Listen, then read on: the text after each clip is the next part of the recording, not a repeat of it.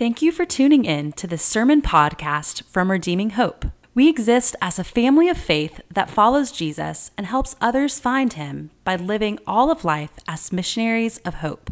If you want more information about our church or would like to support our ministry, go to our website at redeeminghope.org. Please enjoy this sermon podcast.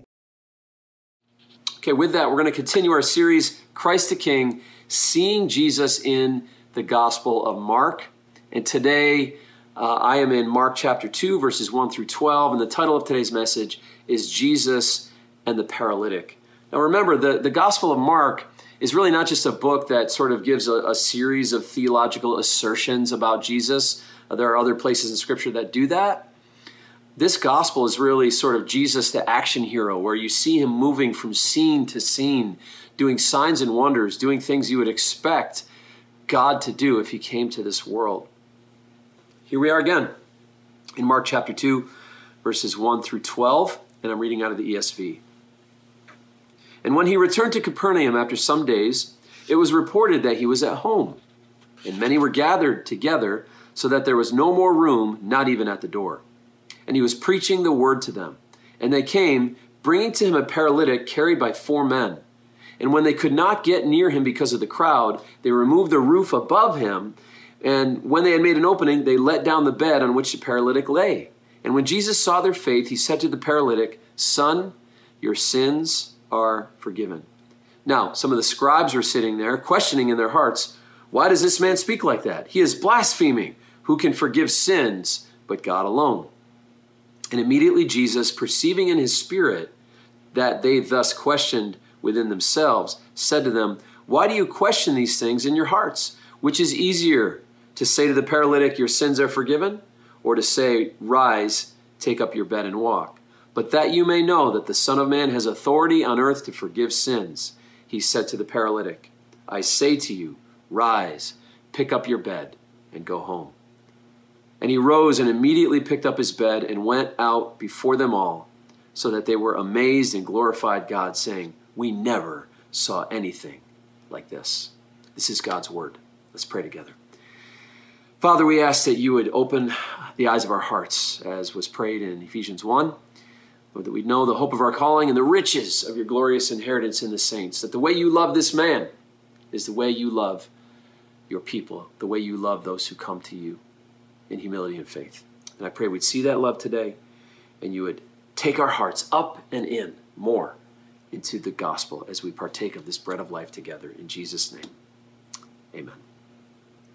So this story happens because of the disobedience of the leper that Jesus healed at the end of chapter 1. We talked about that last week, how Jesus healed this leper, and he told him, he sternly charged him.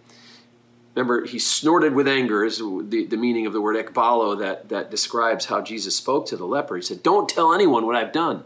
Well, I mean, the guy was healed of leprosy, and he just went out and began to proclaim what had happened, that it was disobedient to Christ. And that passage says because of that, Jesus could no longer openly enter a town because people were coming to him from everywhere. Now Jesus is just trying to go home and get some rest, and this whole thing transpires. But Jesus, he can't openly enter a village, and even at his house, he's inundated with people who are coming to hear him teach and to receive miracles from his hand. Now, the whole thing seems absurd, doesn't it? I mean, these guys get to the house, they're like, "Man, it's pretty full." Who had the idea? "Hey, why don't we just take the roof off? Let's go up to the top and just cut a hole in the roof." Can you imagine a pizza guy, coming to your house to deliver pizza? And just kind of finds the door locked. And he's like, "You know what? I'm just going to go ahead and cut a hole in the roof." Cuts a hole in the roof and drops the pizza down before your family as they're watching football games. You're like, "What the heck are you doing?" "I don't know, the front door was locked. I just thought I'd cut a hole in the roof." I mean, it's kind of what happens here. They want to come to this meeting. Well, it wasn't even a meeting. I mean, Jesus is probably trying to get some rest. He's at home. People start coming from everywhere, and Jesus, in his hospitality and his kindness and generosity, begins to serve people. House is full. Well, let's cut a hole in the roof. And my second thought, sort of humorous thought, I guess, from this text is, I mean, they've ruined his roof. I mean, in modern homes, I mean, roofs can cost, tens of thousands of dollars to put on. Can you imagine having to owe Jesus some money because you damaged his roof? I'm not sure how that played out, but, I don't know, I can imagine owing my neighbor some money for something, or our construction worker who, works on my house, or a handyman. Can you imagine, like, the carpenter Jesus, like you owing Jesus some money, where you get an invoice from, Joseph and Jesus Construction, I guess. I don't know what it would have been, but as Jesus, maybe he repaired his own roof. He was a carpenter. Well, the humorous observations aside, this story does tell us that being on mission for God will sometimes cost you something. Jesus was a servant to others. He was obedient to his Father. And that service and that obedience cost him something. Ministry isn't always convenient. Ministry costs you your comfort. It costs you time. It costs you resources. There's sacrifices to be made. And here's Jesus in the privacy of his own home. Can't even enjoy the time of relaxation and rest and recharging his batteries. People are coming to him from everywhere. Sometimes ministry doesn't wait. Sometimes ministry comes knocking at the door at times you don't expect. And yet we're, not that we shouldn't rest. And of course, there's principles of rest that are solid and good. But I think the picture here is ministering to other people costs you comfort. It costs you convenience. It costs you time. You can't have this, nice little tidy life packaged with a bow. If you're available to serve people, that can ruin your rhythms. It can ruin your comforts. But it's all worth it for the glory of God and for the opportunity to love and serve others. Now, I want to spend the rest of our time talking about what I'm going to call the 4 power truths out of this text of Scripture. What do I mean by that? What are power truths? Power truths are truths that have the power to change your life. 4 power truths that we see in this text, and we're going to see it in these 4 ways. Number 1, the paralytic's deepest need. Number 2, his condition. Number 3, the role of his friends in his miracle. And number 4, what this story tells us about Jesus. So let's talk about the paralytic's deepest need. Verse 5 says, when Jesus saw their faith, he said to the paralytic, "Son, your sins are forgiven." Now, can we just pause and think about what just happened there? I mean, these 4 friends take all this effort to bring this lame friend of theirs, this paralytic, to Jesus, who obviously lost use of his limbs, or at least his legs. Go through all this effort to bring him to Jesus, drop him before Jesus, and everyone present in that room knew why this guy was there. Why his friends went through all that effort to bring him to Jesus. And it probably wasn't that his sins would be forgiven. What seemed obvious was that this guy is lame, laying on a mat, and he needs a miracle. And Jesus is capable of miracles. And Jesus says, "Hey, friend, your sins are forgiven." It's like, hey, somebody want to tell Jesus what this guy's here for? Somebody want to tell Jesus that this guy is here to receive a miracle in his body? He's not here for sort of a, spiritual, psychological counseling session about his sins. Jesus says, "Friend, your sins are forgiven." You see, everybody in that room thought they knew what his greatest need was. The paralytic thought he knew what his greatest need was. The friends of the paralytic thought they knew what this man's greatest need was. Oh, that he would walk again. But Jesus knew actually what his greatest need was, his deepest need, and it was forgiveness. It was that his heart would be right with God. And in the same way, many people in this world think they know what their greatest need is. You might be listening to this thinking, I know what my greatest need is. I need a financial breakthrough. I need to be healed of this pain that I have, or this problem that I have. My marriage needs to be better. Listen, all solid stuff, important stuff in our lives. But look at this story. Jesus bypassed all of that. He knew what this man's greatest need was, and it was that he would be forgiven. Listen to Romans 5:1. Therefore, since we have been justified by faith, we have peace with God through our Lord Jesus Christ. Now, the wording of that verse is very interesting. Notice it says peace with God. It doesn't say the peace of God. Now, there is a peace of God that's good and important and helpful in our lives, where God gives us peace about our circumstances, or calms fears in our hearts, or calms our worries. But that's not what Romans 5:1 is talking about. And that's not what's happening in this story in Mark chapter 2. This is peace with God. This tells us that we were at war with God. There was not peace between heaven and earth. It's not a good place to be at war with God. We were against him, and worse, he was against us because of our sin. Psalm 7:11 says this: God is a just judge and is angry with the wicked every day. A lot of people don't like to think about God as an angry God. But we need to understand that his anger or his wrath is in the context of his justice and judgment, his legal justice and judgment that he brings on sin. And that's what good judges do, isn't it? They bring justice to a situation. They wouldn't be good. We don't consider a judge good if they don't bring justice to a situation that requires it.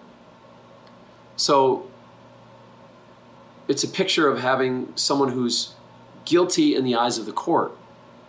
Now, the judge might even like the guy, who's guilty, who's committed crimes against, who's broken the law. But the judge would still have what you might call judicial anger or judicial wrath for this person that has committed these crimes. The judge might even say, man, I like this kid. I grew up with his dad. But this guy broke the law. So he says to the guilty man, I feel bad for you and for your family, but I'm against you, and it's my responsibility to punish you, to see to it that justice is served. Now, the Bible is very clear on this point when it teaches that all of us are like that man in that court. All of us have sinned. We've all broken God's law. We've all committed high treason against heaven. And the Bible says, all have sinned and fall short of the glory of God. And it says the wages of sin is death. You're thinking, well, I'm worthy of death because of my sin? Listen, if you've committed treason against your country in America, that's punishable by death even in America, in like modern Western progressive America. And what do you think high treason against heaven is worth? How do you think that's treated? It's no different. All have sinned and fall short of the glory of God, and the wages of sin is death. But back to Romans 5:1, we have been justified by faith. So what does it mean to be justified? Sometimes we lose the meaning of words because we only hear the Old English, or Shakespearean accents, Have you been justified? Your merit is your justification. You kind of hear these Shakespearean use of those words, and we kind of can lose the meaning. But the word justified is very important in the gospel. It means to be in a right relationship to God's law.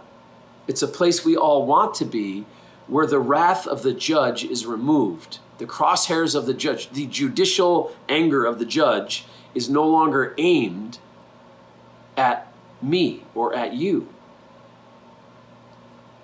And so what was the paralytic's greatest need? It was that his sins would be forgiven. It's his greatest need, and it's our greatest need. Now again, Romans 5:1 says, we have peace with God. Jesus, through his cross and his resurrection, gave us peace, not just the peace of God, but peace with God, the war that we had with God, the war between heaven and earth has been calmed. And now we have peace with God. So that's the paralytic's deepest need, is that his sins would be forgiven. The second thing we see is his condition, the condition in which he came. Well, clearly he's helpless. He can't go anywhere, do anything without the help of someone else. And this paralytic is a picture physically of what we all are spiritually. Jesus said in Matthew 5:3, "Blessed are the poor in spirit, for theirs is the kingdom of heaven." So what does it mean to be poor in spirit? Well, think about it. If you're poor, it means you are in poverty. So you're in poverty spiritually. Jesus is saying, he's not saying that spiritual poverty is a good destination. He's saying it's good to recognize that you are in spiritual poverty. To recognize your spiritual poverty, theirs is the kingdom. So when you recognize your spiritual poverty, then you see your need for grace. You see your need for God. You see your need for the cross and the resurrection. And Jesus and his work on earth and his work on the cross begins to look necessary and beautiful. So to be poor in spirit means that you recognize that without grace, you are spiritually bankrupt. One commentary writer paraphrases it like this. When he's talking about blessed are the poor in spirit, he says, "Blessed are the beggars. Blessed are the beggars, for they receive the riches of Christ." Jonathan Edwards famously said, "The only thing we contribute to our salvation is the sin that made it necessary." We can't save ourselves. We're poor in spirit. We're helpless, just like this man. We're helpless spiritually, just like he was helpless physically. This man couldn't save himself. He was helpless. But Jesus, like we saw with the leper last week, shows compassion and mercy on this man, and he heals him. Why? Because at the end of the story, just like last week, at the end of the book, I want you to think about the great exchange, the substitution that takes place as Jesus takes the place of this poor, paralyzed man. Because at the end of the book, Jesus has all four of his limbs pierced and immobilized. At the end of the story, this paralytic is healed at the end of Mark, by the end of Mark 2, but by the end of the Gospel of Mark, Jesus becomes like a paralytic on the cross. Jesus became a paralytic for us so that we could be healed. He became a spiritual paralytic in some ways physically for us and for this man so that we could be healed. He recognized his helplessness, and he recognized maybe this man and like us trying to climb a ladder to get to God through our good works or through our merits, through our religiosity. And God looks down, he says, "They'll never make it to me. I'll go to them." He recognizes our helplessness. He has mercy on us in our helplessness. He has compassion on us in our helplessness. And Jesus came to this world, and they pierced his hands and his feet. And he died like a paralytic so that we could be healed. The next thing I want us to see in this story, the next power truth, is his friend's part in the miracle. And what we see is his friends were a big part of the miracle. It says in verse 3, they came bringing to Jesus a paralytic carried by 4 men. So Jesus performed the miracle. Jesus brought salvation to this man's life. Jesus was the hero, but look at what an important role these 4 friends played in this story. They carried him to Jesus. They were the ones who took the time to get him up on the roof and cut the hole in the roof and drop this guy down. And this idea of carrying a person to Jesus is a consistent theme throughout the scriptures. God joins his people with him on the mission to make the mission a success. God doesn't just do it alone. Think about the Israelites when they were enslaved by Pharaoh in the book of Exodus. God meets a shepherd named Moses at the burning bush, and he says, "Moses, I've heard the cry of my people crying out for deliverance, and I'm sending you." You see that? God unites the cry of the Israelites for deliverance He says, I come down to deliver them. And God doesn't just bypass Moses. He uses Moses as a vessel. When Israel cries out for deliverance, God sends a person. And in a sense, Moses became like one of the friends of the paralytic, carrying the Israelite people to God, carrying the Israelite people to their inheritance and their blessing in God. So in the book of Exodus, it was Moses. In this story, it's the four friends. So let's turn it on ourselves. How will I, what will I do to carry my friends to Jesus? What will you do to carry your friends to Jesus? They're spiritually helpless and need grace to come to Jesus, just like this man. They can't get there on their own. The Bible says that until God resurrects our dead hearts through Christ, we are spiritually dead. Dead people can't do anything. You could even put life serum in a coffin next to a dead guy, and he can't do a thing to reach out and grab it and drink it, even though it's going to save him. He needs resurrection. He needs God. And he needs help. And God uses us in that mission to bring people to Jesus so they can receive his resurrection life and power. Every spiritual paralytic needs friends who love them enough to carry them in prayer, to show the way to Jesus through the gospel and through love. Are you praying for your friends? Are you loving them in the name of Jesus? Are you showing the way to Jesus through the gospel? You know, Isaiah 6, Isaiah hears a voice say, who will go for it? Whom shall I send and who will go for us? And Isaiah just freely offers himself without condition and says, here am I, send me. And boy, isn't that just one of the great ways we can respond in worship to God is by offering our lives without condition and saying, Lord, use me. Use me like these four friends of the paralytic. Use me like you used Moses to bring your message, to bring your love, to pray for people, to carry them to Jesus. The fourth power truth we see is that Jesus was special. So we saw the paralytic's greatest need. We saw the paralytic's helplessness and how important it was to recognize that. We saw the role of the friends and how God used friends to bring this man to Jesus. And now we see that Jesus is special. He's something different. Verse 10, but that you may know that the Son of Man has authority on earth to forgive sins, he said to the paralytic, I say to you, rise, pick up your bed and go home. And he rose up, immediately picked up his bed and went out before them all, so that they were all amazed and glorified God, saying, we never saw anything like this. The people observing this story were amazed at Jesus and began to believe in him. Why? Well, let's go back to the text. I mean, the scribes say, who can forgive sins but God alone? They knew they were watching the power of God.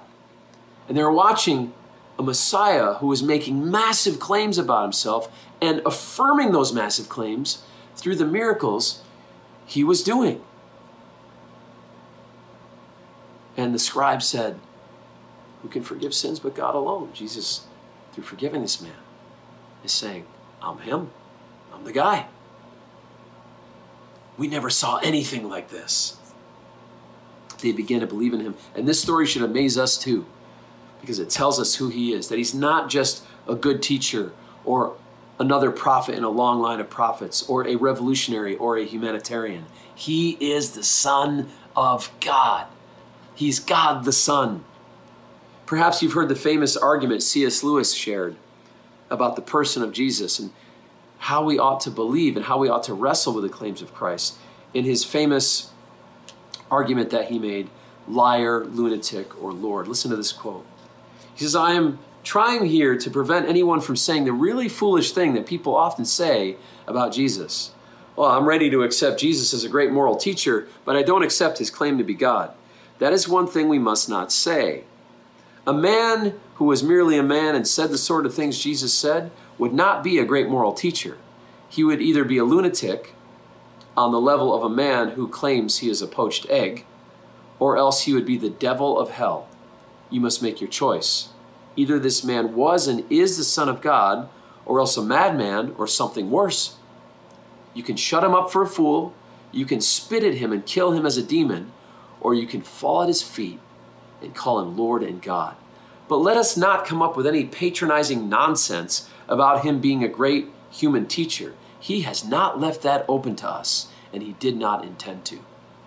And not, listen, this is me talking now, not even his enemies were left with the option of saying, this is just a great moral teacher. They knew what he was doing. They knew what he was claiming when he was forgiving sins, when he claimed to exist before Abraham. When he called God Father, earlier in the book, it says that that they knew that Jesus was claiming to be God. That actually might be the Gospel of John. But Jesus is not just any man. If God came to earth, what would you expect his life to look like? Miracles? Walking on water? Signs and wonders? Confronting the corrupt? The corrupt religious community? Confronting the corrupt political community? I am telling you, Jesus lived exactly that life.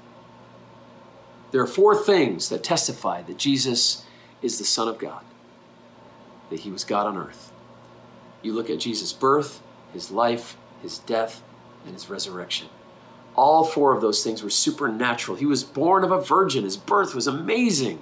You know, the Christmas story and the angelic visitations and the guiding star and his virgin birth.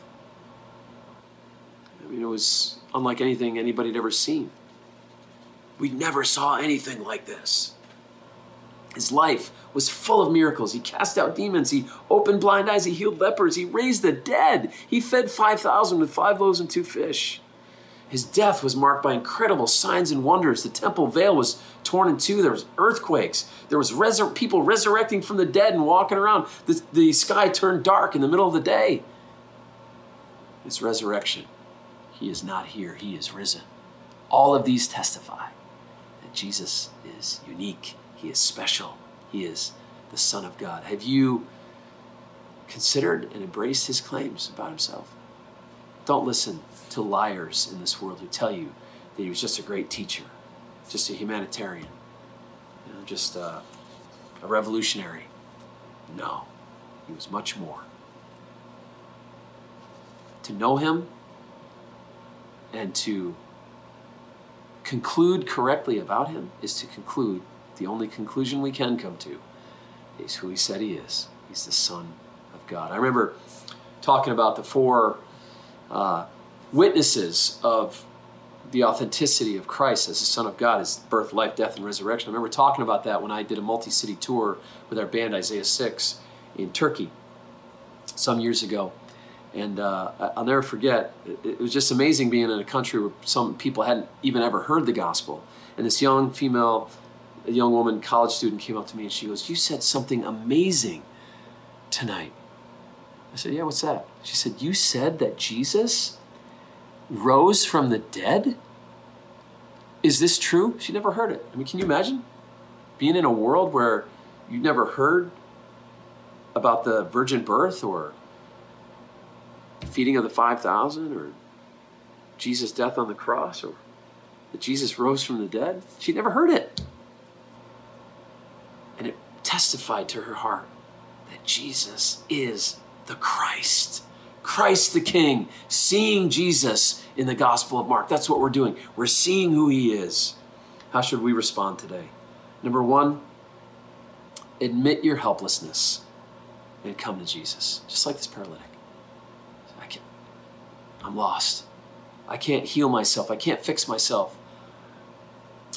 I, like all people, have sinned and fall short of God's standard, fall short of your glory. And come to him like the paralytic did and hear those words, "Friend, your sins are forgiven." Look deep into his eternal eyes and hear him say, "Friend, your sins are forgiven." Your heart can hear that. If you come to him in faith, believe that he's the one. He's the one for you. Go to him. Look into his eyes and let him say to you, friend, your sins are forgiven. That's your greatest need. That's your deepest need. Let your heart hear that when you come to him in faith and repentance. But we can only do that when we admit our helplessness. Then we can truly come to him. And second, I want to encourage you to become the friend of the spiritual paralytics around you. Let the Holy Spirit speak to you even now. Let faces pass before your mind's eye. Let names enter your mind of people that maybe you could be a part of carrying them to Jesus. I remember the famous story of George Mueller, the hero of England, who started orphanages that were responsible for some 3,000, was it 3,000? I don't know if I have my numbers right. 3,000 children. I think it might have been more. But he prayed for 5 friends of his that they would come to know Jesus. And the first 4 came to Christ in his lifetime, but the 5th one did not. Somebody came to him and they said, "You're still praying for that guy? You think he's going to get saved?" George Mueller said, "How can he not get saved? I'm praying for him." Love it. I'm one of the 4 friends, just like the story of the paralytic. I'm one of the 4 friends holding his mat, bringing him to Jesus. You think Jesus is going to deny this guy? I'm carrying him to Jesus. I love it. Who are you carrying to Jesus in prayer? Let's pray.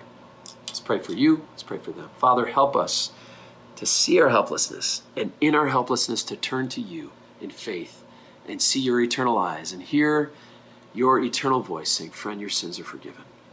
Help us, Lord, to become the friend of the spiritually lost around us, the spiritual paralytics around us, the spiritually dead around us. Help us to carry them in prayer, in love, in good works, in good deeds, and in sharing the gospel with them. Father, we bring them to you in our hearts. We bring them to you and ask, Jesus, would you move in their hearts that they would be saved? Help us, Lord, to be a part of that story in the days to come. And I thank you, Lord, for this time we've had together around your word. In Jesus' name. Thanks for watching. Thanks for listening. If you're listening on our podcast, so grateful that you would join us around the Word of God. And until next time, remember, Jesus is enough. God bless you.